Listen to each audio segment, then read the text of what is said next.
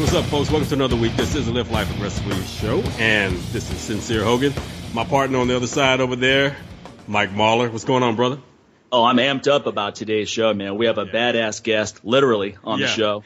And before we get to him, I just want to say we have some badass listeners as well that have been using that coupon code LLA to get 10% off some great nutrition supplements at my website. Yep. So just a real quick shout outs. We have Maria Peden, who also gave us a nice review on iTunes. She's out in Houston, right? She's out in Houston. Actually, I just trained her husband this past about a month ago, man, at the kettlebell certification. Oh, cool. Patrick. And they're also contributors on Patreon as well, both of them. Oh, fantastic. Yep. And then Phil Dunlap, let's see, Adam Blake, Ryan Lucero, Nelson Blanco, Enar Leon, Gage Permar, Ravi Singh, Paul Landini, and even a guy from Mongolia, a listener in Mongolia, Itgel Munkbatar. Yeah, good luck I'm with sorry, that. man. I'm sorry. I know I just butchered your name, so just shoot me an email on how to pronounce your name, and I'll get it right next time. Yeah, man. And Phil actually attended the workshop you and I did together the first time in 2010. He's out of Louisiana, so he attended the first workshop we did together. No, it's great. I mean, it's people like this that are financially supporting the show that allow our thousands of listeners who've never spent a dime on the show to listen to great episodes. And if you don't go support us on Patreon and support our respective businesses after hearing today's guest, then you really shouldn't be listening to the show. It's time to get a second job. Time to take advantage of your time. Exactly, man. So remember, use that coupon code LLA. Go to MikeMahler.com. You get 10% off everything you see. And how about with your website, man? Same thing, man. Also, I want to give a big shout out to Fred Hartman, who just also used that same coupon code, and Madsen. Also listeners of the show contributing to that. They went over to NewWarriorTraining.com, used the same coupon code LLA, got 10% off of the products they purchased, and you can do the same thing, man. So step it up. Other than that, head over to patreon.com/LLA podcast, become a monthly supporter of the show as well. And that list is growing and growing and growing, and we appreciate that. So now, the rest of you, hop on board, join the rest of the cool kids. You know what I'm saying? All right. Yeah, we're talking really fast because we both want to get to our guest. Exactly. He's busy, man. This dude's got to kick somebody's ass in about a month, man. So he's training, and we don't want to get in the way of that. So. Yeah, we have Matt Brown on today, and if you don't know him, then you're definitely not a UFC fan because he's one of the most exciting fighters in the UFC. Welterweight, top 5 welterweight contender, looking at shooting for the belt very soon. And he's had some really exciting fights with Robbie Lawler, who holds the belt right now. So we'll look forward to asking him about what he thinks about Robbie and Rory coming up soon. And he's going to be fighting Tim Means on UFC 189, July 11th here in my town, Las Vegas. It's going to be the same card as the Robbie versus Rory for the welterweight belt, and also Conor McGregor versus Jose Aldo. So we're going to have the immortal and the notorious all in one show, man. It's going to be good. But some of my favorite fights with Matt Brown are versus Mike Swick. Swick, that was straight out of H-Town. The epitome of a chess match. Yeah. Was that fight, a jiu-jitsu chess match. If you're a big fan of the ground game, you got to check that out. Check it out on UFC Fight Pass. And then Eric Silva, that was a serious mental toughness. We're going to talk to him about that one as well. But without any further delay, Matt, how you doing today, man? I'm really good. How you guys doing? We're doing great. We know you must be super busy right now training for Tim. How's your camp going? Everything's going perfectly smooth right now. We're exactly where we need to be at this point, and looking forward to finishing it off tight and sharp. Yeah, Tim he has a very similar style to you, very aggressive, similar reach. Do you feel that's going to be a good matchup for you? It's similar. It's almost like you're fighting yourself in that one. Yeah, that's what a lot of people have been saying, that we're kind of a mirror image of each other. I like to think that I'm better than him and everything, and he tries to be a mirror image of me. But, I guess that's what we'll get in there and find out. Yeah, exactly. The one thing I'm really curious about you is I'm a big fan of Louis Simmons and Westside Barbell, and I know you train with Westside. How did that whole thing happen? I literally just walked in one day. So I went there. I was actually brought there a couple of times earlier in my career, and I had no idea who they really were or anything, and it was just – it's just a regular gym. So, and just basically, a crappy warehouse and in the middle of not the nicest area in Columbus, but, so I thought nothing of it. I thought, I'm just here, some gym, whatever. There's nothing special here. Yeah. I'll go back to wherever I'm going. And then, And then I seen it as I was researching strength and conditioning throughout my life, of course, Louis' name kept popping up over and over. And I started thinking, damn, I need to, go see what this is actually all about. I can't believe I was there and didn't even know where I was. And so I literally just walked in one day and Louis knew who I was. It was after I was already in the UFC, so he knew who I was. And Louis is a huge, gigantic MMA and boxing, combat sports fan all around. And he welcomed me with open arms and has been a huge influence on my life ever since. Now, were you doing any kind of strength and conditioning program on your own or with someone else before working with Louis? Yeah, of course. I actually, when I first came back and worked with Louis, was when I was living in Seattle before that, and I was working with Joel Jameson a lot. Okay, sure. Yeah, he's an expert also, No doubt. Just in a completely different fashion, completely different style. And but, a lot of things that Joel learned came from Louis, and, a lot of things we still do came from Joel. So it all works together pretty good. How do you think working with Louis has benefited you? Oh, God, man.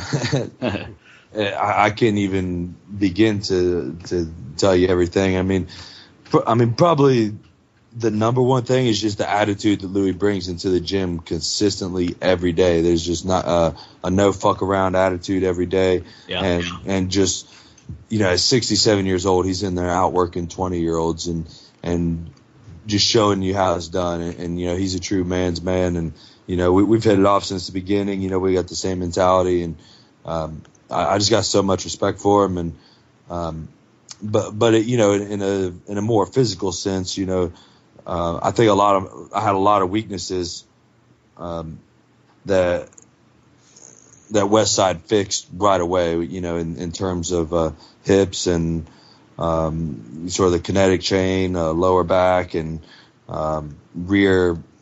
I used to do a lot of things that were really, really specific. So everything was always pushing forward, and he got me to pull a lot of things back. So I could go into, a lot of detail. Yeah. I'm curious, what, for example, did he modify? I mean, are you following what would be considered a standard Westside template? So you're doing speed work and then you're doing maximum strength such as the powerlifters do, or did he revamp something for you? Yeah. So we basically do completely different than what the guys do. I mean, we still follow we follow a conjugate system, but we kind of, our periodization is a little bit different. We do more of a wave periodization, and it's more of a we taper down in different ways than the powerlifters do, because with their conjugate system, the way they taper down, they consistently do the max effort, the dynamic, and the speed days, all the way up until the meet. Right. Whereas for us, what we do is, we do more GPP, as we're further out of the contest.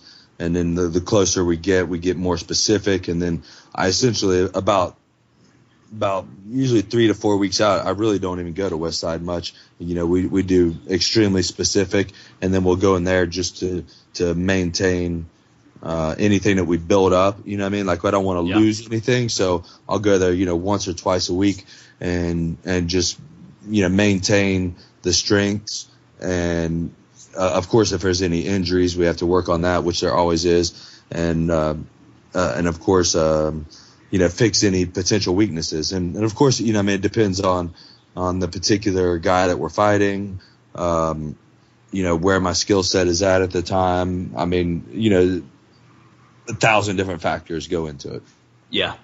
Now, does he work with you with restoration as well? Because that's one of the things I'm really curious about professional athletes, especially MMA, is the strategies you put in place to recover from just the grind you put yourselves through. Louis in particular, not really. He has a lot of guys that we bring in to do all that kind of stuff, but the main things that we do, with Louis in those types of terms would be, like the reverse hyper and a lot of ligament work with the earthquake bar and the bamboo bar, things like that, we do a lot of that kind of recovery, rejuvenation in there. But we bring in an ART guy and a massage therapist, and that kind of thing for that Louis obviously isn't giving me massages, you know what I mean? So yeah, you don't want that. No, I wouldn't want a massage from Louis. That'll increase your cortisol quite a bit, right there. Yeah, he actually does do some chiropractic work on me though. Like he'll crack my back every now and then. So. Yeah, I've heard you had some negative experiences with chiropractors in the past. I was listening to Jamie Josta's podcast, and that was a great episode. So you often you kind of steer more towards an ART person, which is what I recommend too, and massage. So basically, a chiropractor that goes way beyond just giving you an adjustment, which is what the generic thing that a chiropractor will do. Exactly. I'm glad somebody actually fucking agrees with me on that finally. And it's so hard to find anybody that actually understands all that. And like I said, so Louis is the only person I'll trust to do that now. He's broke his back twice, so. He knows what he's doing there. You know what I mean? Now, but yes, I stay away from chiropractors completely. Like so, we would bring in an ART guy. He's the best ART guy I've ever met in my life. I mean, I can bring pretty much any injury to him. Yeah, and ART is awesome. I've been using ART for probably over 12 years. It's funny because I went to a chiropractor in LA one time. And I had this shoulder issue, my left shoulder, and by the end of the session, he told me it was dislocated. And I go, I think I would know, I think I would know if my shoulder were dislocated. Like, that's not something that you just discover by accident, Right. It's probably wasn't dislocated until you went in there. But what's funny is I saw this same chiropractor on an episode of Penn and Teller's Bullshit Show on Showtime, the same exact guy.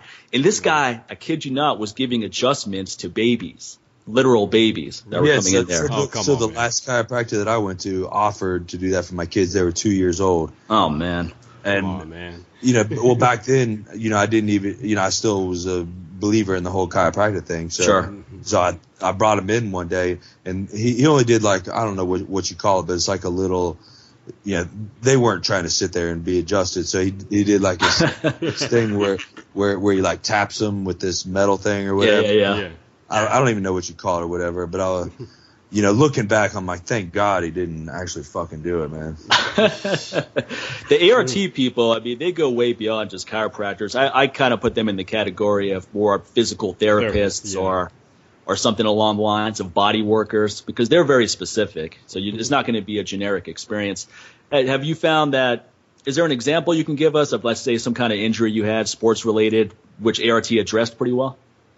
The best example would be my lower back. I actually I herniated 2 discs a couple of years ago. That's why I was supposed to fight Carlos Condit and ended up having to back out because I herniated the discs about a week or 2 weeks before the fight.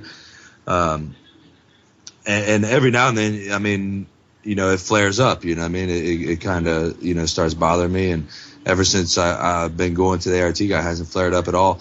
And if I do start feeling a little bit, I go straight to him, and he fixes it right up. And he actually pretty much explained to me why it happened the way it happened. And so the guy, he's real amazing. He's got an iPad app, and it shows, and he can separate each muscle on that app, so he can show you. It's got a diagram, and he can show you the muscle. He'll say, this is the muscle that I'm touching or releasing, and this is why we're doing it, because it's connected to this bone and this bone, et cetera, et cetera. Well, come to find out, it was mainly that my psoas was really tight, right? And which is pretty common for people, right? And because it's hard to stretch and it's hard to get to, and it takes an ART expert to be able to get in there, release that thing, right? So thank God I found him, and my back has been a shit ton better. Like I said, it flares up every now and then. I go see him, and it'll be better the next day. Yeah. A lot of times with back injuries, it's usually something that's injured 4 inches above or below. A lot of times people feel pain in their lower back, and they're icing their lower back, and they're doing foam roller on their lower back, and if they hit that area just a little bit above or below, that's often where the pain is coming from. So, I mean, the number one thing I do for recovery, and I'm just a regular guy who works out hard, but the number one thing I do for recovery is just go to a really good massage therapist who understands athletes, people who train hard. it can fix you, because basically each week you're doing things that's steering you off course. You're messing up your body a bit. You're working out hard, your body's messed up. And then the next week you're doing more things, you're messing yourself up further, and things just keep accumulating. But if you go once a week to a really good body worker, active release technique person, whichever the one is, whoever's around, whoever's available, that basically fixes every problem that week so that it doesn't spiral like a snowball out of control. Exactly. Yeah, exactly. And, I do so much stuff for recovery. I try to treat my body like it's a race car, and every time, we go racing all the time and it gets dents all the time, so you got to pull those dents out. You got to fix the scratches. You got to change the tires. You got to change the oil. You got, what I mean? So there's so many little things. And that's when, doing the ice baths, the massage, the ART, all these different things are just different, analogous to, changing the tires and, right. And, pulling the dents out and, tightening up the bolts and lubing the chassis and, things like that. Yeah, exactly. Have you tried cryosauna? Are you familiar with that? I want to try it. They have one up in Cleveland. They don't have one here in Columbus. I tried it a couple times a week for a month. I found it useful, but I think it would be really useful for someone like you, because you guys train way harder than I do. You're putting in, I'm guessing, 3 workouts per day, just working on different things. I mean, 2 usually hard workouts, and then usually if I do a third, I don't really count it as a workout per se. But just more working on skills, techniques, specific things. Usually, if it's a third, it's a recovery. Okay. I think the cryosauna would definitely help any MMA athlete, any professional athlete. It's a pretty interesting experience. You're in there for 3 minutes, super cold, same temperature as the moon. You come out of there feeling really refreshed and less tight. So, for example, if I do a really heavy deadlift workout, sometimes the next day I'm pretty stiff. But if I do something like the cryosauna right afterwards, the next day I find I'm much more loose, more mobile. Really? So I think it's pretty cool. Now, it's not quite worth it for someone like me, a regular guy, just because it makes a small percentage of a difference. But for someone like you, that small percentage can go a long ways. That's that 1%. How would you compare it to an ice bath, though? That was kind of my big thing. It's way less miserable than that. I can tell you that much. I mean, ice bath, you feel like you're going to die in there. It's not. It's nowhere. I don't find the ice bath the least bit miserable. I enjoy it, actually. Oh, you do? Okay. So, I mean, then you'll really like the cryosauna, because it has that same refreshing feeling, but you don't get the shivers or anything like that. And you may not get the shivers anyway. You're a much tougher guy than I am. But the way that I do it. Go ahead. The way that I do my ice bath is I do it with a sauna. Okay. So I'll go in and out, and what I found is I can do the sauna for far, far longer, which is actually. Oh, no doubt. I'm sure you guys have heard some of this research, like the Rhonda Patrick and others that have been coming out with the sauna increasing the GH levels and all these great things it does for your recovery. And I've been doing the sauna. I've been doing the sauna for years anyway. Right. Like that, and now I just do it even more, and I do it with the ice bath, and now I get the best of both worlds, I feel like. That would be a perfect combo with the cryo sauna. You go in there for 3 minutes, then you do the hot sauna. That'd be sick. Yeah. I want to try the cryo sauna really bad. It's just, Cleveland's like a 2.5 hour drive, and it's Cleveland. It is Cleveland, so you got to deal with that too. No, it wouldn't be worth it for that. See, that's what I mean. For me, it's a 30-minute drive, and that became a nuisance 3 or 4 times a week. If they open up one around the corner for me, I'd probably reconsider it. But for a 2-hour drive, you have better things to do with that 2 hours. You're better off doing your ice bath, or you're getting the massages, the ART, all that other stuff. If they get one close by, I think though, if I owned a gym, like my friend Mark Philippi owns a gym here in Vegas, he should have one of those on site, because it would be great for client retention. You put a client in there at the end of each workout, their recovery would be dramatically improved. They'd get way better results, and then it just differentiates you from every gym in town. Yeah. I used to train at Philippi's for a little while. I didn't. Oh, you did? Okay. Yeah, it was only a short time. Vegas is a fucking mess. You know what I mean? For MMA fighters, so. Oh, how so? Well, I mean, all the different fighters go to all the different gyms. There's no loyalty. You never know where everybody's going to be the next day. And I see. And then when you do, find where everybody's going, everybody wants to do their own thing. There's a lot of egos. And it may have changed since I was there, but that sounds about right. Yeah, I went there when it used to be the Warrior Training Center was right there beside it, and I used to train there with like Kevin Ross and those guys, and it was a great time while I was there. It's just a matter of I feel like everybody that trains in Vegas trains somewhere for a short amount of time. There's no long-term consistency. Right. Yeah. Right. That's definitely true. And also that gym you're talking about, the name of that gym has changed probably 10 times. I mean, the name of that gym changes more than the average strip club name in Vegas changes. I mean, that place used to be Throwdown. It used to be the Zions Training Center at one point. So, I mean, there's constantly new owners coming in there as well. I've heard that from other people. My friend Dale Hart used to fight in the UFC. He used to live out here. Dale Hart was at Philippines when I was there. Okay. Yeah, I trained at Mark. I used to work out at Mark's as well around 2010. That might have been after you trained there. Or it might have been the same time. We just weren't there at the same time. But that's where I met Dale. So I was there for about 4 months. Okay. Yeah, that was when so Dale Hart was there and Stephan Bonner was just coming in. I think Dale was kind of it seemed like he was filtering out. That's right. Around that time, so that's exactly right. And Gray Maynard was there around the same time. Frank Mir was there for a little while. You're right though. People tend to just keep rotating out of different places. Is that common within MMA, or is it just Vegas? You think? No, just Vegas. Okay. That was really my whole issue with Vegas. There was a lot of good that I got out of living out there, but that was the main issue. You know what I mean? It's kind of, there's so many people out there, but it's every man for himself. Yeah, it's like, what's the point of being out here with so many people when every man's just for themselves? Yeah, no doubt. And then I'm sure everywhere you go out here, you probably had some experts, quote unquote experts, coming up to you and giving you fight advice. Does that happen to you quite a bit? Yeah. Did you ever walk around? Are you in Columbus, Matt, or where are you at? Yeah, I'm in Columbus. Okay. Do you ever just walk around and you're with your wife, your kids, you're just minding your own business, and then just some random guy comes up and said, "Hey, man, I saw your fight, and I think you need to work on this." It's always the Buffalo Wild Wings champ of the world. It's always got to step up. Yeah, it drives me up the fucking wall, but I guess it comes with the sport, or with the territory. I mean, you got to deal with the good fans and you got to deal with the idiots. I just don't know why anyone who's never done what you do thinks they can give you advice, though. That's the part that astonishes me. Yeah, it's the same motherfuckers on Sunday are sitting there saying, "Why'd they run that play?" Exactly.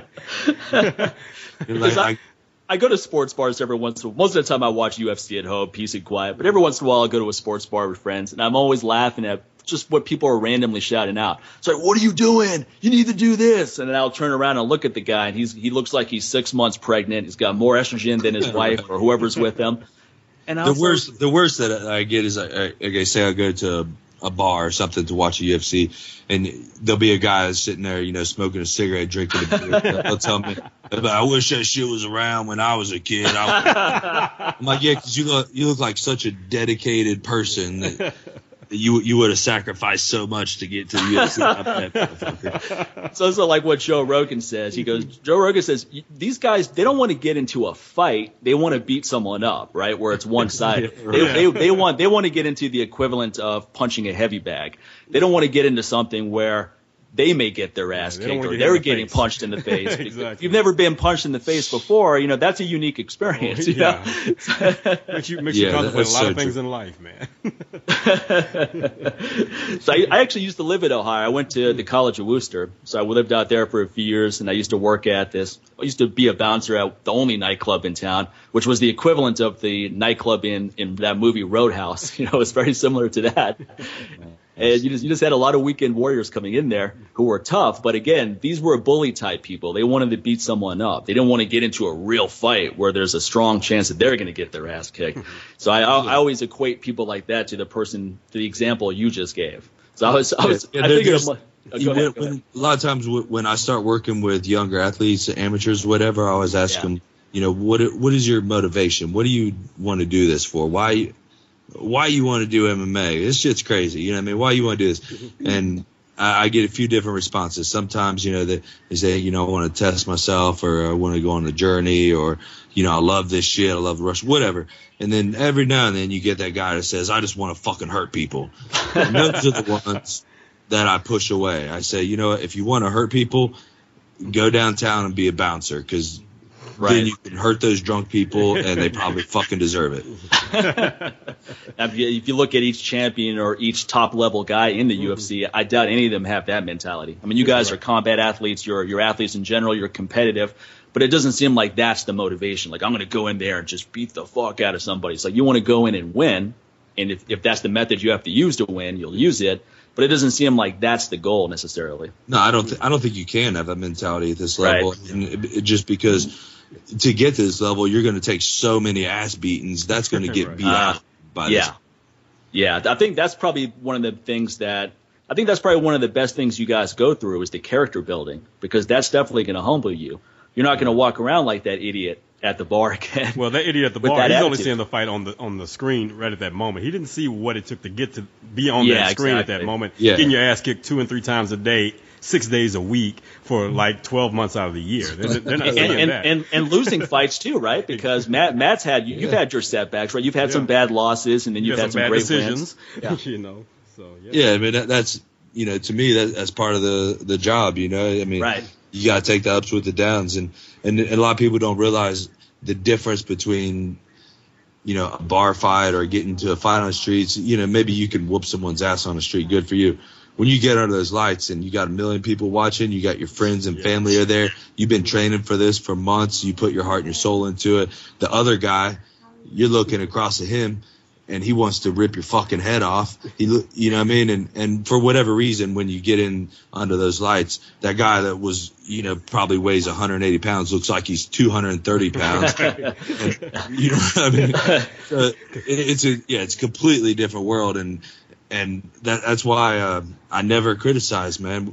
When I watch fights, I just don't even criticize people in there, man. I can barely stand watching fights with other people, because I hear them, talking about what they could or shouldn't do. They get, these different things that people talk about during fights. And I just can't even stand it. They sit there and ask me, what should he have done or whatever. And I'm like, I don't know, man. It's you're like you're the fight whisperer or something. Like, what the hell, man? Yeah, exactly. Matt, what should he do? Yeah. Yeah, it must be hard for you to watch fights with civilians, because everybody's turning and looking at you every time there's a question. You about watch the fight in peace every 5 seconds. Hey, Matt, how can he get out of that hole? What would you have done differently? Like you're the UFC's John Madden or something. You're doing a play-by-play. God, I hope I never become John Madden of this shit.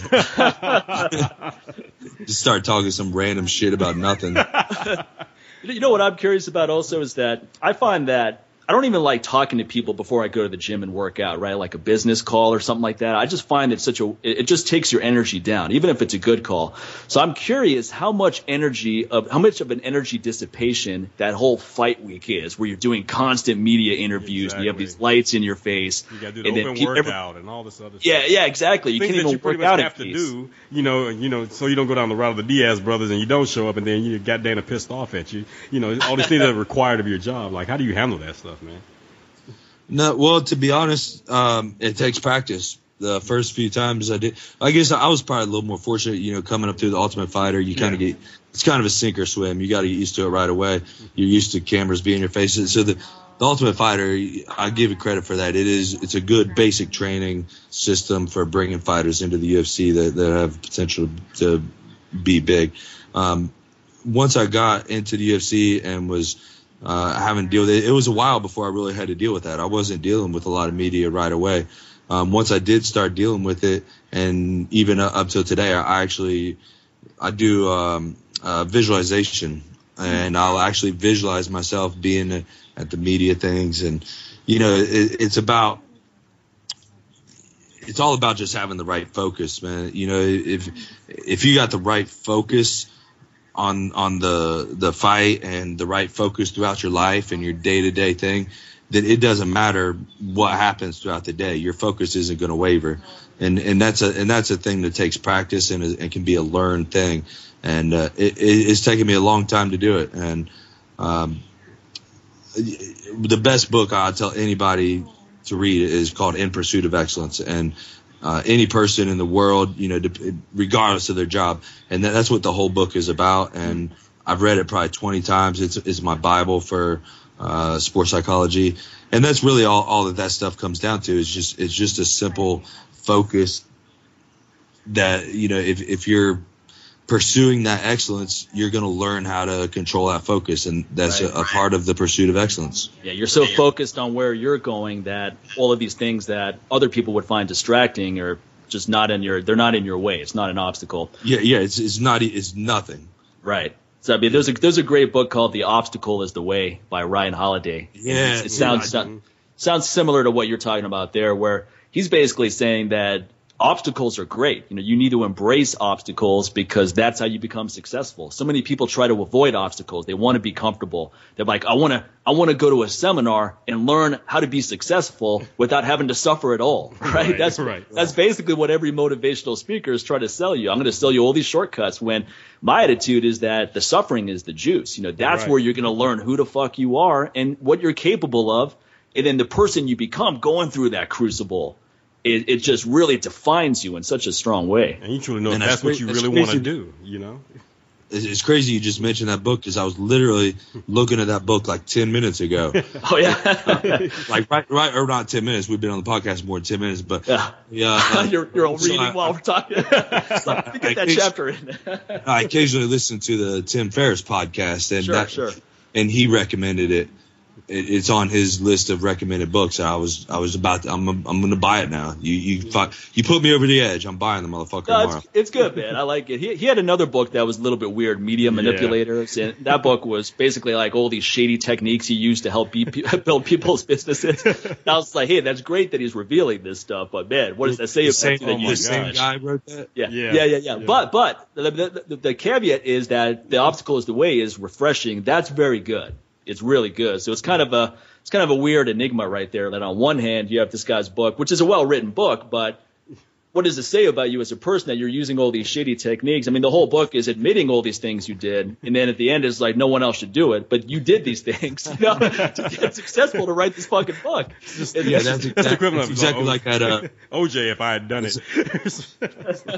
Right. It reminds me of 48 Laws of Power. Yeah, exactly. Yeah. I think he said at the beginning of the book, like, you should never use this because it can be used the wrong way. However, but we've had the author on the. This is what all the politicians do, or whatever. Well, what I took from that book, because we've had the author on the show before, Robert Greene, 48 Laws of Power, 50th Law. What I took away from that book is you don't necessarily want to use these things, but you want to be well aware of them, because other people are going to be using it on you. Exactly. That's exactly what it said at the beginning of the book, and I'm reading the book like, dude, I'm using this shit.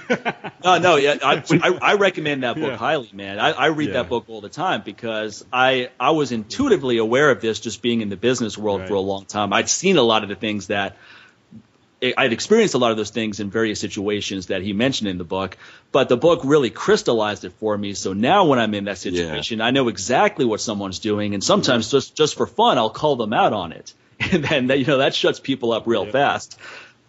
So those books are really good. Sun Tzu's Art of War. It's kind of like the business equivalent of something like that. Like, that's one of my favorite books too. But 48 Laws of Power really crystallizes it in, okay, these are real world examples that if you're trying to be successful in any way, if you just even interact with people, you're going to experience this. Because the example I gave to Robert Greene when he came on our show was, I used to live in L.A. and there's no more opportunistic city in the world than L.A. It's the fakest city you could ever go to, and everyone's on the take. At least that's how it feels out there. And he basically said that's just human nature. You go anywhere in the world, there's going to be an element of that. So the key is you have to be aware of these things rather than just having this illusion that if I just think positive, it's not going to affect me. For sure, yeah. That's pretty awesome. You had Robert Greene on. Oh, it was cool, man. I'll send you the link to the episode. That was really good. That was probably when we first started the show. Yeah, it was our early days. Yeah, probably about 2 years ago. Yeah, coming right up. we got him on probably by accident because we were brand spanking new, man. We were a month into doing our show, and we got him. I'm like, okay, score. Yeah, he's just being a nice guy because at that time, I don't know if it would have been worth his time. Now the show is pretty big, but back then he probably was just being cool because he's a very interesting guy. Though I really like the 50th Law more. That's the one he wrote with 50 Cent. That one really resonated with me more so because a lot of 50 Cent's examples I found really compelling, just growing up in the streets in New York City and the hustle he used to get to where he is. So that was those kind of, I always feel that just as important as reading about how people are successful is reading about why people aren't successful. Right. If there was a book of just failure, one failure after another, I think you would learn a lot there. I think Jay-Z said he learns a lot more from his failures than his successes. Yeah, well, yeah. It's like Michael Jordan. Everybody said that he was he's known for the last minute shots that he made, but everybody forgets that he also missed more last minute shots than him, Babe Ruth, and nobody talks about how many times this dude struck out. Right. I always talk about his home runs. He's also he's a leader in striking out as well, but no one talks about that. Well, even LeBron James last night. I mean, he hit. I think he hit 41 points, but I think he missed 40 attempts as well. But everybody focused on his, on the comeback and, how they may take the series. And they're like, no, did you talk about all the times that he missed as well, and probably every one of those misses probably motivated him more like, okay, I got to step up my game. We've seen a lot of guys get very comfortable when they get like 60 points and then they lose the game. Right. Because they started getting comfortable because there was no pressure anymore in their head, at least, as far as it went. So, yeah. I think one of the biggest impediments to success, though, is jealousy of other people's success and also just trying to put other people's success down to make you feel better for your inadequacies. I mean, just like what you said about the guy in the bar, we keep going back to this guy because it's so common, so many contexts. I mean, whenever I work out heavy at the gym, I'm doing heavy deadlifts or something, there will inevitably be some older guy who goes, "Oh, I'd hate to have your back in a couple of years," or it's either that or someone going, "Oh, I used to be able to do that," and this guy's on he's doing like I'm trying to think like a pec fly machine or something like that. Thank you. A pec deck. A pec deck. Yeah. It's more like a tit deck now for him, He hasn't had pecs in years, man. No, his gut's so big he hasn't seen his feet. That's what I was cracking up when you said when the guy told you, like, I hate to see your back in a couple of years. Well, like, I'm looking at his stomach like, I hate to have your front in a couple of years too, man. So. I was like, man, my stomach right now. Exactly. It's like because I have a strong people core. Think that they think bringing others down is going to bring them up. Exactly. And, it doesn't work that way. No, so do you find that at all? Probably not from other fighters, but do you find that, I don't know where the context would be, just in your world, do you get that? Do you find you get negative energy from people? Oh, absolutely. And, I think other fighters do that too. I think they try to bring others down to bring them up. And I see. I don't think it's an uncommon thing at all. And of course, man, I've noticed it more in the past couple of years as my whatever fame or whatever you want to call it, has grown, especially around the city of Columbus. The locals do hard work, and I have what they feel that they deserve, but they weren't getting up at a.m. doing hill sprints when I was. They weren't. Doing extra rounds at the end when everybody else was going home, and they weren't doing 50 arm bars when the coach told them to do 10. So those are things that they're jealous of the outcome. They're not jealous of the journey to get there. Yeah, I think a lot of people watch the UFC and they think it's all fun and games where it's like, wow, these guys get to fight in Vegas, it's glamorous, and then they go to after parties afterwards. I mean, that's what, 3-4 times a year at the most. The rest of the time you're in the gym training. It's not glamorous at all. There's no after out that party. fight bonus, to pay the bills for the next 6 months until you get another fight. Yeah, you don't have a crowd watching every single one of your fights. Is when you win and the week after the fight. Yeah. For 1 week, it's a fucking glamorous life. Everybody wants to suck your dick, and you're doing you're on top of the fucking world, and everything's fucking beautiful. But then you got 1 week to rest and lick your wounds and wipe the blood off your knuckles, and you're back in there, putting the same fucking sweaty gloves on, and getting kicked in the head by the same motherfuckers and same old shit again, Is there kind of an emotional crash after a fight? Do you feel you get kind of depressed after all that's over for a little bit? Not well. It depends on the fight. For one, if you lose, lost, you're fucking really depressed. But Robbie, that was the top guys, because he's the champion right now. You went 5 rounds with him. He couldn't finish you. So that's a moral victory in a lot of ways. So a lot of people felt you had that. It was very close. So that one probably had I'm sure it still sucks to lose, but it had to feel good in some ways that you. No, it didn't. I don't believe in it. I don't have any moral victories coming out of it. Okay. Yeah. And I think that's something. So that's something I think, again, maybe only, I don't know how other fighters feel, but that's something I've never really taken away from it, because the way I see it, man, is 100 years from now, nobody's going to look at shit except a W and an L. No, that's right. My friend Dale said the same thing you said. He goes, look, I don't care how long I train for the fight. He's like, what matters to me is whether I win or lose. And if I lose, I'm pissed. Like, he said he lost one time. He just made a mistake. The guy capitalized on it. And he just kept chasing him down afterwards, going, come on, man, let's fight in the parking lot. It's like, I'll pay you to fight me again. So I don't only care if I win or lose, but post-fight, I do only care if I won or lost. I guess it's a funny way to explain it, but so going into the fight, and so for instance, with the Robbie Lawler fight, right, I can walk away from that and I'm not disappointed by my performance. I gave it everything that I had, so I don't have any regrets, and I'm not disappointed in the way that the fight ended up. But the fact that I lost takes away any chance of happiness. You know what I mean? Like there's no moral victories. There's no fucking like I feel perfectly fine about it, but I have nothing to regret. I have nothing to be disappointed about. He was a better man that night. I know why. I believe I know, why he beat me. I believe I watched the videos. I know what happened in the fight. I believe I know what happened. And I believe I'm going to go and I'm going to fix that so it doesn't happen again. Yeah.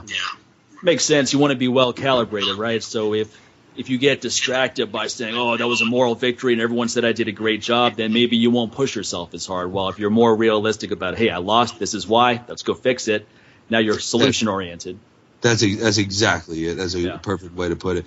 And, I've lost enough fights that, it's unfortunate that it had to be that way, but, they say you learn from your losses. I learned from my wins and my losses, but obviously you're going to learn probably something a little more from your losses. And I've learned a lot because I got a lot of losses. You know what I mean? and I've learned over time that, if I lose, as long as I learn something from it, then I can be okay with it. As long as I gave everything I had, I've never quit. I've never gave up, and I've never given it away, nothing like that. So I don't have anything to be ashamed of. I don't have anything, not to walk away proud from. Yeah. But ultimately, I have to learn from that. And that's why I try to learn as much from my wins as my losses. I don't think you necessarily can. I don't think it's possible, but I try to even that out, because that way, that's the way it should be. I should be able to learn as much either way. The W and the L shouldn't mean anything. But my ultimate point is when I walk away at, hopefully not till I'm 60 years old, but whenever I do walk away, all that's when I look back, the only thing that's going to matter is going to be W's and L's. Yeah, no doubt. In everybody else's eyes. In my eyes, hey, I enjoyed the ride. I fucking had some great wars, and and I can be happy. But in everybody, in the world's eyes, you won or you fucking lost. Right. What I mean? No one remembers who came in 5th place or 2nd place or 4th place. Yeah. Ultimately, really, nobody really remembers if it was a fucking war, if it was right. So sometimes, there's those legendary wars that people remember, but I mean, come on, 9 times out of 10, nobody gives a fuck how great of a fight it was. Right. Even if you're a champion for a while, when you're done, there's another champion, and then people forget about the champion before that. Exactly. So the whole thing is kind of fleeting when you look at it that way. So if you're not really enjoying the process and this is something you absolutely love to do, then it's all kind of meaningless to some extent because all of us will be forgotten no matter what we're doing at some point. Exactly. And I try not to get too deep into that because then you'll just end up fucking committing suicide and be like, that's a real black hole if you think about it too long. Because then you're all like, why am I doing this shit then? So, yeah, exactly. It's like, why do anything if you think about it too much? Yeah, exactly. So, but at the same time, you do have to be realistic and realize that all this little shit is kind of irrelevant. You know what I mean? No doubt. Yeah, now, another thing I'm curious about is you have a very unique philosophy on nutrition. You have a periodization strategy, but also what I'm interested in is how do you time your what kind of nutrient timing do you do the day of a fight? So, for example, if you're fighting at let's say 9 p.m., do you have a meal 2 hours beforehand? Do you have some kind of pre-work or pre-fight meal an hour beforehand? How do you work that out? Yeah, so you kind of don't really have much of a choice because, they take you to the arena about 2.5 hours before the fight, and you're not allowed to bring any food to the arena. Really? I always sneak in a little something, just some, some sort of carbohydrate. Like I like those Harvest Power bars. Sure. Or a regular power bar, but I'll have to eat that, a little closer to the fight. Maybe a banana, an apple, just something so my belly's not completely unfull. But usually the day of the fight, I try to eat pretty similar to what I've been eating the whole camp. Right. That's the whole idea, during fight week is that I can maintain my diet consistently that I've been doing the whole time. Obviously it's impossible because the day before you don't eat anything, until late at night. So it turns into kind of a mess, and I don't think there's really any perfect way to do it, but I just try to get all my healthy fats and slow burning carbs, and I don't worry too much about protein, like just enough to get all the amino acids that I need, right? And enough to keep me feeling full.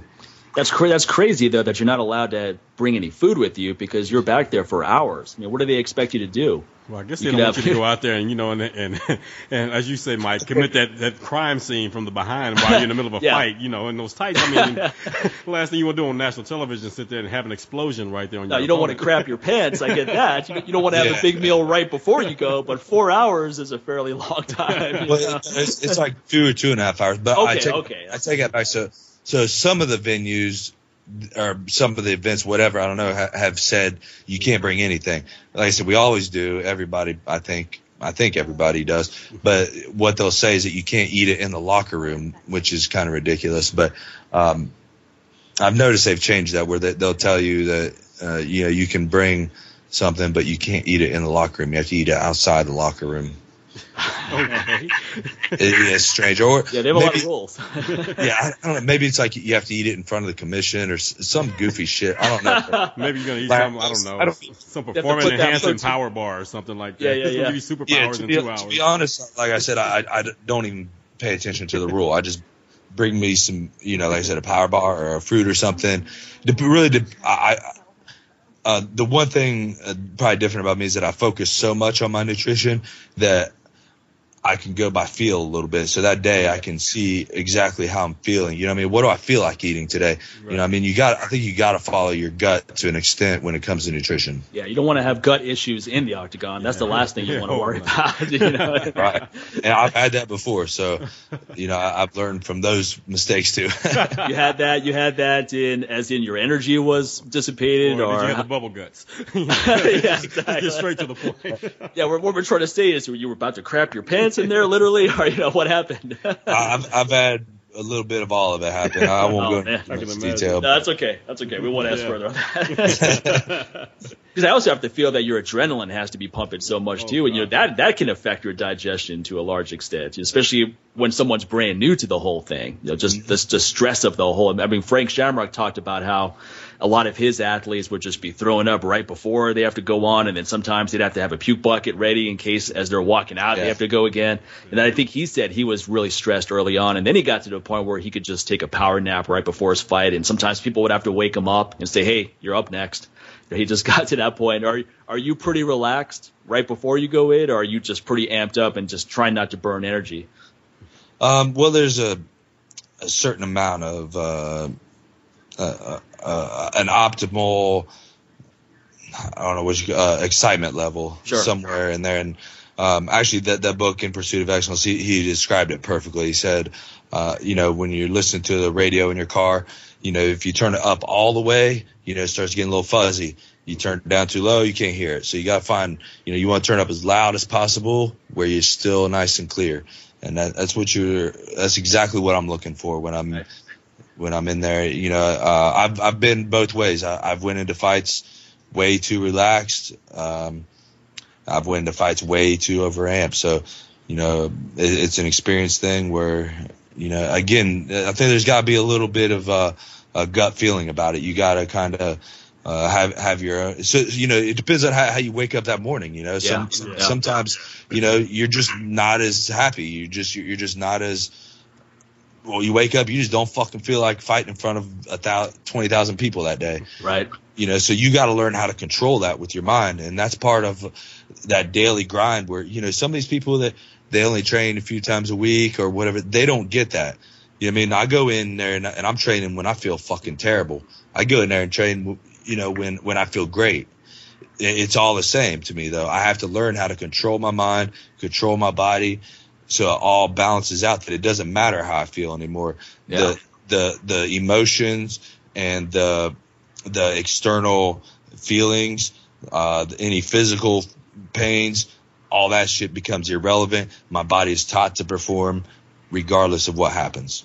Yeah, I think that's a very important philosophy right there, because even whether it's fighting or anything you're trying to achieve in life, if you only act when you feel perfect, you're never going to get anything done. Exactly. Yeah, anybody can go in the gym when they feel great and perform. And sometimes those are the guys that piss me off the most. They'll only come when they feel good. And then they want to come spar with me and like, okay, I just did a fucking West Side session 2 hours ago, and now I'm trying to spar you. You know what I mean? And I'm fucking run down. My shins are beat up. My fists are hurt. You know what I mean? And this guy wants to come in fresh, feeling good, and you know what I mean? So, those are the guys that cause problems in the gym, in my opinion. And but at the same time, I like that. You know what I mean? So I'm the type of guy that I don't let those kind of things get to me. I look at it as a challenge. You're going to come in here fresh. I'm coming in here beat up. Let's do this. Let's see what happens. Yeah. So that mental toughness is so paramount. If you don't have mental toughness, then forget it. I think that can be equated to most things in life. If you're trying to build a business and you don't have mental toughness and perseverance and just that there's a notion of just crushing it until it's done, you're not gonna blast through those obstacles, those inevitable failures that come along the way, or not failures, setbacks that come along the way. That's a fact. There's a lot of parallels with business and fighting. Where I think one of the biggest ones is the truth is always comes out in the long run. Right. No doubt. If a lot of guys would get away with it, Mike Tyson's a perfect example. For the longest time, everybody believed a certain thing about Mike Tyson. Yeah. And then the truth came out. Right. I mean, and then they found out even more. Once, if you read his book, you're like, really? Like some of those fights, you're sitting there thinking, like, dude, he was in that fight high as hell on coke, and he still performed that way. But nobody would want to believe something like that back then. But now after he's fallen a few times, now everybody's like, yeah, I can see how that happened. Really? I'm sitting there thinking, like, okay, no wonder his life went a certain way. When you can perform like that under those conditions and still get away with things, then of course, it's kind of parallel to what we were talking about with John Jones a couple of episodes ago. He's going that same route almost that Mike went through. It's just like, but then again, a few years from now, let's say 20 years from now, he writes a book and he says he did all this, and then they're like, yeah, I can see that. But no, everybody's in disbelief now. Like, he did what? Well, then why did he do that? That John Jones story is going to be an interesting story because, man, he's so talented. Yeah, and absolutely. I think a little different than Mike because, the truth came out with Mike when he started fighting the top guys. We found out he's not a real fighter. You know what I mean? And we found out he's a mental midget, that he cannot hang with the top guys in the world, the best. He wasn't able to do it with Evander, with Lennox. You know what I mean? So we found out That's the truth that I'm talking about. We found about him. With John Jones, we found out the opposite. Yeah. That motherfucker goes out and is partying, doing coke one night and beating fucking the world beaters the next night. Yeah. Well, in some ways that's more impressive. I mean, in some ways that's even more impressive, right? I mean, because I've heard that he kind of slacks off with his training sessions. He doesn't push it that hard. I heard for the Gustafsson fight, he didn't really push himself hard in the training camp. And then he still goes in and dominates not just guys, but some of the best, or many of the best. Yeah, doesn't even really like going to fully hard in the training camp, just throws Daniel Cormier around he's an Olympic wrestler, throws him around like a child. Yeah, no one had ever beaten him before, and he beat him the whole time. They punched him in the gut and everything. That was incredible. So not only does he beat him, it's just like he tries to humiliate him, just to show him look what I can do to you when I feel like doing it to you. So that's going to be a very interesting long-term story. You know what I mean? Because that story's not over yet. No, I don't think so. Far from it. It's an interesting paradox, though, that he's such an incredible fighter, yet he has these real self-destructive personality traits. So I wonder. That kind of plays into the part why he's such a great fighter. It's like fighting those demons. It's a little harder than fighting Daniel Cormier. It's going to be a little harder than that. It's just like, okay, you can watch a film and see what this guy's about, but those demons, a lot of times you're doing more running from that. You do more cardio from those demons. A lot of these top athletes are like that. What are they really running from? That's what motivates them to be so badass in whatever they're doing, because they're not trying to go back and deal with whatever they have to deal with. So they spend all that time, just being the best at that, so they can use that as a crutch also. So when you say, well, hey, you're a coke addict, or you're this addict, but I'm the best in the fucking world in that ring. It's almost like he wants to see what he can get away with, like Bill Clinton, right? Bill Clinton's like, let me just see, I'm such a great president. Let me see what I can get away with here while I'm in the Oval Office.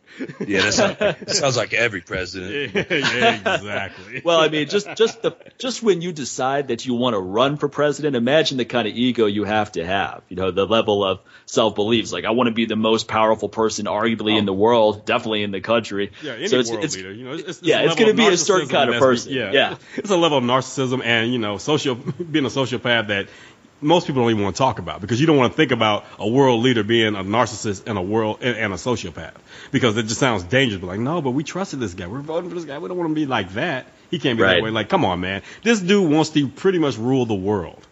Okay. And then you have to get in bed with a lot of shady characters, in order to get to that point. Hopefully not literally, but who knows? You never know these days. Now, going totally off topic, man, I'm also a big metal fan. I know you're really into intense music like Hatebreed and so forth. And I read somewhere that you were actually at the Damage Plan show where Dimebag Darrell got shot. Is that true? Yes, it is. Yeah, that had to be completely surreal.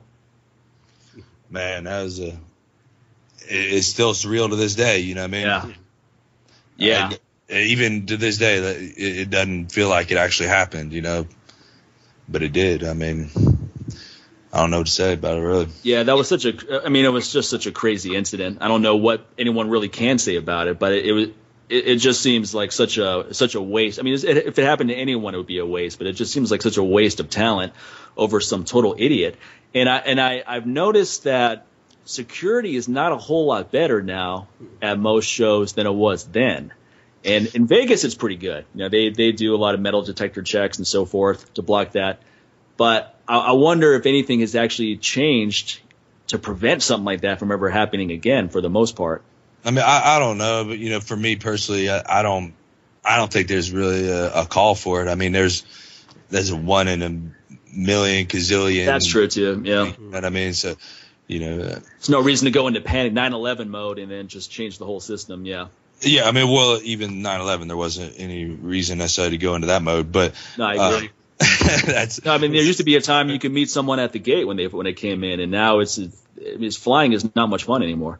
Yeah. So that's a whole nother. That's a whole different show right there. But I mean, I'm the a different opinion on those types of things. I don't think it's that big of a deal, to have more security or anything there. Sure. You don't want to go into alarmist mode where now it's the opposite problem, where it's not fun at all because it's such a controlled environment. My God, yeah, please. don't do that, you know. And when I used to go to shows like the Chromex and so forth, we're running up on stage, we're jumping out, and people would get hurt, but it wasn't intentional. We're all having a good time. And then it got to a point where you had a lot of thugs come in and a lot of fights happen and people were getting hurt, and then everything just changed, where the show experience now is completely different than when I grew up. Yeah, you know, they have the Rock on the Range here in Columbus every year. Yeah. And, you know, the security on that's gotten fucking ridiculous now. You know, it used to be a lot funner than it is. I'm fortunate, you know, where like this year, you know, Hatebreed was there, so I was backstage with Jamie Josta the whole time. Last year, Five Finger was there. Oh, that's cool. I'm friends with Zoltan, so awesome, man. Yeah, so I was able to. So I'm one of the fortunate ones. I get to, you know, be backstage and hang out with these fucking badass dudes. But I can look out in the crowd and shit, and I see them. I'm like, man, like they got. You know, 500 fucking security guards, and every time these kids are lighting a joint, there's people out there chasing them and shit. It's like, right. It's like they're just here to have a good time. You know, ain't nobody hurting nobody, and you know, just let them be, man. How dangerous is a kid smoking weed, really? Yeah. Somebody, right? He's gonna probably be the safest person there because he's not trying to blow his high on any kind of drama, man. Come on. Yeah, that's part of the show experience. Exactly. Like, why buy it? You can get all the secondhand smoke. I'm like, I never have to buy it as long as I go to a concert. I'm good. You know, in Vegas, that's something they don't care about. I go to shows at the Joint, at the Hard Rock all the time. I mean, the second you walk in there, you're getting a contact high, whether you like it or not. Well, Mike, it's called the Joint. I mean, come on. Yeah, no doubt. No doubt. The truth is in advertising, Mike. Come on. Are there? Well, fortunately, the Rock on the Range is an outdoor show, so yeah, right. Not too many people get caught, but you know, some people are real obvious about it and they just don't give a shit. Right. And then the security guards. Well, you don't want to get a contact high and then fail a test, fail a drug test for your fight. True that. Yeah. Try to use that as an explanation. Yeah. Is that a real thing? Like, can you actually get a fail a test from like secondhand smoke? I don't know. I doubt it. It would have to be like you're in the car with Snoop Dogg or something. Or you're rolling with the Diaz brothers or something like that. Yeah. For a whole training camp. Then we can test that theory now. Yeah, I don't know. I hope not. It's like if you eat the fucking poppy seeds and you can test positive for heroin, you know? Yeah, for crazy. Opium. Yeah, exactly. For opium, yeah. Right. So what's in your playlist these days? What metal bands have you excited right now? Man, I've been listening to a lot of Meshuggah lately, actually. Oh, yeah, cool. Death metal stuff. Huh? Mm-hmm. Yeah, Mastodon. I just recently kind of discovered them. And I was like, holy fuck, there's a whole world of Mastodon. It's fucking amazing. Yeah. I feel like I never even listened to music before. Like, they're fucking ridiculous, And let's see, a lot As I Lay Dying, At the Gates, some darker like Satyricon, Cataclysm. I'm pretty experimental with my shit, you know what I mean? So I'm trying to think. Actually, I could just break it out real quick, break out the iPod right here and see what the fuck is on there, Yeah, I got to do Amazon Prime app. Yeah, that's cool. That's the fucking shit. So look, man. R.E., As I Lay Dying, Avenged Sevenfold, Behemoth. I think they just one of the albums I got from Behemoth is fairly new, and it's fucking bad as hell. Children of Bodom, Corrosion of Conformity, Crowbar. I just discovered, what's his name? Jamie Josta did with Kirk Winstein, Kingdom of Sorrow, yeah. Kingdom of Sorrow, yeah, that's fucking amazing, man. Yeah, that's really good. Dude, I never even heard that before. The song he did for you, The Immortal, that's a great track, too. Yeah, it's a great track, right? Yeah, man, it's awesome. Let's see, we got Inquisition, Kill Switch Engage. You gotta have some Kill Switch. I got every Lamb of God album. Yeah, man. Right at the fucking top. They gotta be up. Man. And then I always check out some other shit too, man. Psycho Realm, just some hip hop, like some Jedi Mind Tricks type shit. Let's see, we got Trivium, Unearth. Yeah, so all that kind of shit there. I could go on all day if you want. No, that's okay. We don't want to keep you up all night. But that's cool, man. Yeah, it's a good playlist right there. Now, final thing before we let you go, I know you're busy here. You have a fitness equipment company too, right? You're making different training tools for MMA. How long have you been doing that? Yeah, so I've been working on it for about 2 years now. Yeah, I grew up in a machine shop, so I grew up around steel, man, and this is something pretty natural in me. My family, my cousin owns a welding shop. So we've been working, with these engineers and shit the past couple of years. We're going to start doing these wheelbarrows, these weighted sledgehammers. So we redesigned the sledgehammer completely. And they're all different weights now. So you can start at a 10 pound, get 15, 20, 25, 30, 35, 40, all the way up to 50 pounds, which is a fucking ridiculous sledgehammer. You're doing tire strikes with that? Was that made for Brock Lesnar? Or, Because trust me, man, I use a 30, and that's I use a 30 beast. too. Okay? That's no joke. And I had a guy at a welding shop make that for me, and I hate him for it, till it's done. So 50, fuck, man. Well, if you don't have a welding shop to make it for you, have to call me and I'll hook you up, bro. Hey, man. You might have to do that. So we got the sledgehammers and the wheelbarrows. That's going to be the main thing that we're going to start off with. The wheelbarrows is probably the big one. Mm-hmm. There's nobody else that I know of making them. So that's an amazing, amazing exercise, I think, even for regular people, man. Right. Yeah. Regular people, the balance, man, just trying to keep you from tipping over and bracing up for that. Yeah, we use one in my gym, but it's just ghetto. You got a regular wheelbarrow, we got a bunch of rocks thrown in it, and have them sprinting with it. And don't talk, make sure you don't. You got the Home Depot special there. You're damn straight. So you're gonna have to buy a wheelbarrow from us too, man. So there you go. We got so this one, it goes all the way up to, we've had over 1,000 pounds on it before. Wow. Now, I'm not doing 1,000 pounds. The guys at Westside are doing 1,000 pounds. So we know it can hold a really high capacity. So you can max out, your wheelbarrow. You can, like you said, do sprints with it. And that's the most brutal, most vicious, fucking full body, all the way from your lungs and your core, like deep inside your diaphragm, all the way out to your fingertips and your toes. Every fucking thing hurts, in a good way. We're building attachments for the wheelbarrow, for the handles. So you can do different things like cleans and reverse deadlifts and all kinds of things like that, man. I'm gonna try to do everything I can to basically, my end goal is, I want to be the sole supplier for MMA or combat sports related fitness equipment. There's nobody really doing it specifically for combat sports. You know what I mean? It's all for boxing or CrossFit, things like that, and I want to do it for combat sports, man. No, it's smart. I mean, you're in the limelight right now, so it's a smart time to build a business that can sustain you for the rest of your life if you want. That's what I'm hoping for. That's kind of the end goal, and that's why it's taken so long. Is my time has been secondary time that I've been focusing on it, and yeah, just want it to be something I can do after. I've always had a passion for fitness. I've always had a passion for building things out of metal. And I've always had a passion for engineering. I actually had a scholarship to go to college for engineering, and I passed up on it. But, it's something that's in my blood. So, fighting's in my blood too. So hopefully, I can be, doing what I love when I'm done doing what I love, Yeah, right. Yeah. One passion to the next. Is there a website where people can find out more about what you're doing? I just pushed mute. I didn't hear what you said. Oh, sorry. Is there a website where you can find out more about the fitness equipment? Do you have anything where people can go buy some of this stuff? I don't even think we don't have a website up yet because we haven't actually launched it yet. Oh, but okay. It's going to be for sale actually on westsidebarbell.com. They're going to be okay, cool. Okay. Yeah, so we won't have any problem finding everything. Soon enough we'll have Twitter, Facebook, Instagram, all that kind of good horse shit. Yeah, we won't even start talking about social media pitfalls.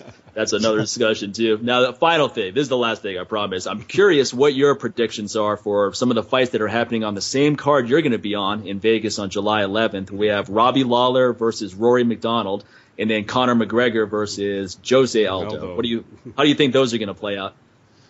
All right, we'll start with Robbie and Rory. I say, man, fights could go either way. I'm not big on picking fights. I don't really like picking fights, but there's no reason to believe that Robbie can't do what he did the first time. They fought once, and we've seen what happened, so I don't see any reason that it wouldn't happen again. Now with Conor, Jose, that's one of I kind of see going either way, but the hard part, I don't think anybody has a realistic pick for that fight, because we have no idea really where Conor's at. We know that Jose can beat any motherfucker. He's already proven himself against the best of the best of the best. He should be, in my opinion, 1 or 2 pound for pound, and easily. Yeah. Especially now that John Jones is gone. Conor never fought anybody even close to Jose's level, so that tells us nothing, as to what he can do at that level. So I'm going to pick Jose just for the fuck of it. Yeah, I think also because Conor has talked so much. Oh man, do you think that if he loses, especially if he loses defiantly, like knocked out in the first round, that he'll be able to come back from that? Yeah, I don't know if that's really going to affect him that much. I mean, it's hard to say, to be honest. I mean, that's one of those things, I can't look inside his brain and see, what the truth is of him. That's why I was, like I said earlier, man, you do this shit long enough, the truth is going to come out. And I don't think we know the truth about Conor. Maybe he is all that. Maybe he's, he can get knocked down 4 or 5 times and come back. Maybe he's another Frankie Edgar, you know what I mean? Or he could be another Michael Bisping, against Dan Henderson. That all that trash talking built up there, and then bam, just shut him the fuck up. And after that, his career pretty much just went down from there. Just couldn't really bounce back from that, man. Yeah, that's kind of where I was going, is that if he because he's talked so much and built himself so much, that if he, not so much that he can't come back mentally, but whether people would even want to see him come back, where he would be the same kind of draw. That's what I'm curious. There's no real say, man, it really is. Because he's talked a pretty decent game, but more than anything, the UFC has hyped him up, even more than him talking himself up. Yeah, you're right. So I don't doubt they could. I don't doubt they could do that exact same thing again, even if he lost. You know what I mean? Yeah. I mean they've invested a lot in this guy, man. Exactly. They got people believing all kinds of crazy shit. If he wins, man, forget about Jesus, it. Man. Yeah, and that's why it's not a bad proposition for them. Look, if he loses, all right, whatever. We just sold a big ass fight. He wins. Now we got 20. The next big ass fight. However, you know what I mean. Now the next fight's even bigger. Because that means there's gonna be a lot of people wanting to shut him up after that. Yeah, exactly. just to prove that he is all hype. So yeah, man. Mm-hmm. That's it. Yeah. Well, hey, man, we won't take up any more of your time. Oh, sorry, Sincere. Did you have a question? Oh yeah. All right, Matt. Your prediction for your fight? Knockout, first round. What we got? Fuck, I don't know.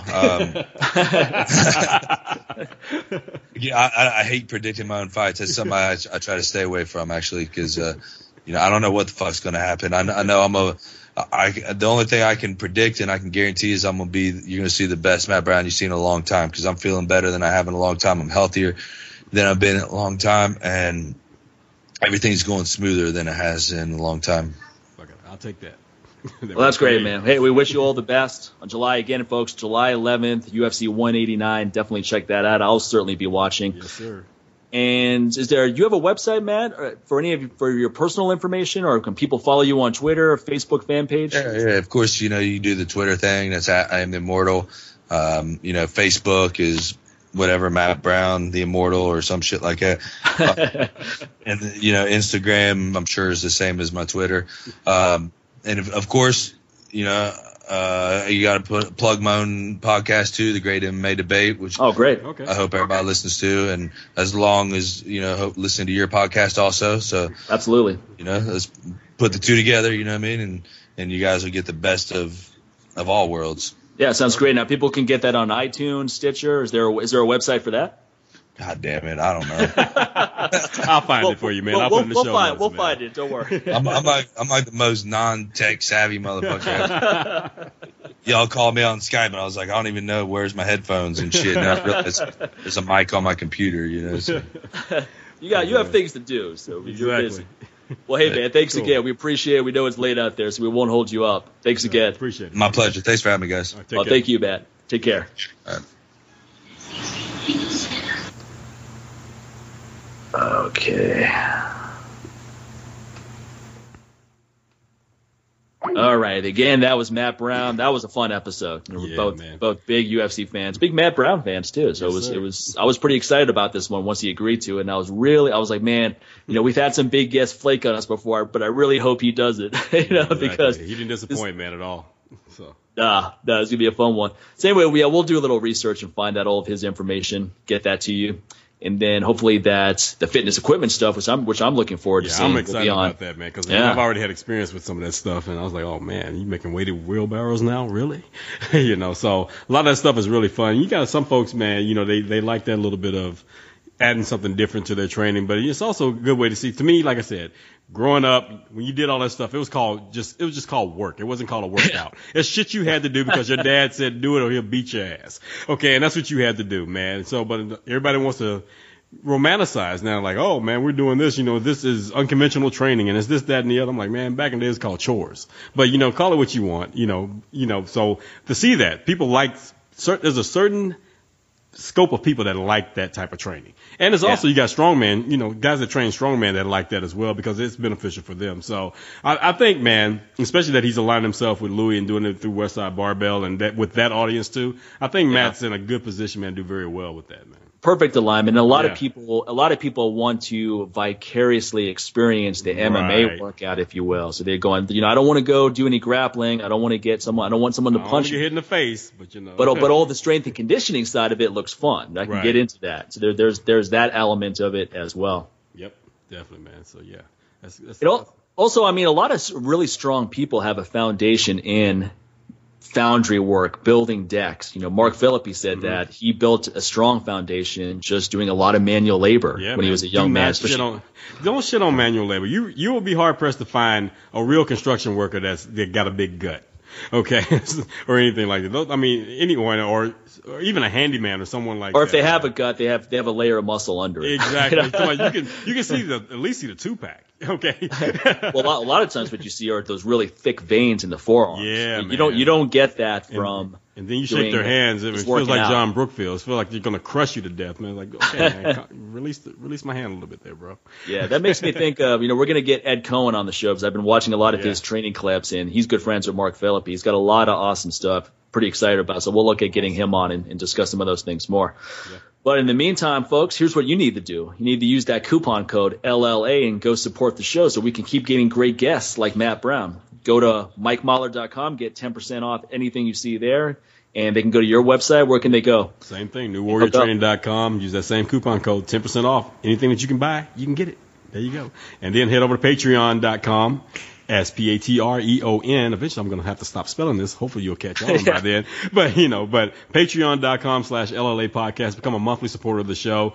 Go to that box where you see that $1 right there. Erase that crap. Start with 5. Add even more. Now, if you see the 1 in the box and you want to put a 0 behind it, or another 0, or another 0, we have no problem with that. But the $1, forget about it. We don't do that.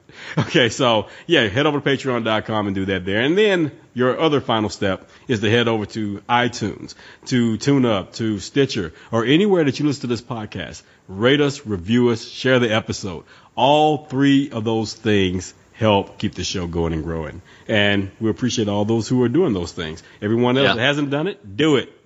Yeah, I mean, well, there is an option for people who haven't supported the show and don't want to, and you can go F yourself. That's an option. That's always an option. No, but what's funny is that I've been getting quite a few emails where people are basically saying, you know what, I don't want to be that guy you guys are talking about, so I'm buying products. I'm going to go over to Sincere's website, get a Sharia door. I'm going to buy some stuff from you. I'm going to sign up on Patreon. Because I think sometimes people just, we're all busy in life, right? So sometimes you just don't think about it. You're like, those guys are doing fine. They don't need me to support. And yeah, we are doing fine. But that's a separate point. You know, we want to keep doing this show because it's fun to do. And it's just your way of saying, hey, you know what? I love what you guys are doing. I appreciate it. Here's me saying thank you. Because all the shows I listen to, believe me, I support them in one way or another. Yeah. It's just bottom line. And if you're someone who's like, look, I don't have any money right now. I don't even have a buck, which I don't believe for a second. But let's just say theoretically, maybe you're listening in Kenya right now. You could still go on iTunes and leave us a review, which helps the show. You can go on Stitcher, leave us a review. You can share the episode on Twitter, on Facebook, on Instagram. These are all things that help get the show out there. Yep. So there you go, folks. All right. So we're going to see you guys on the next episode, keeping those great guests coming. And we'll talk to you then, folks. Take care. All right. Take care, everyone. Bye.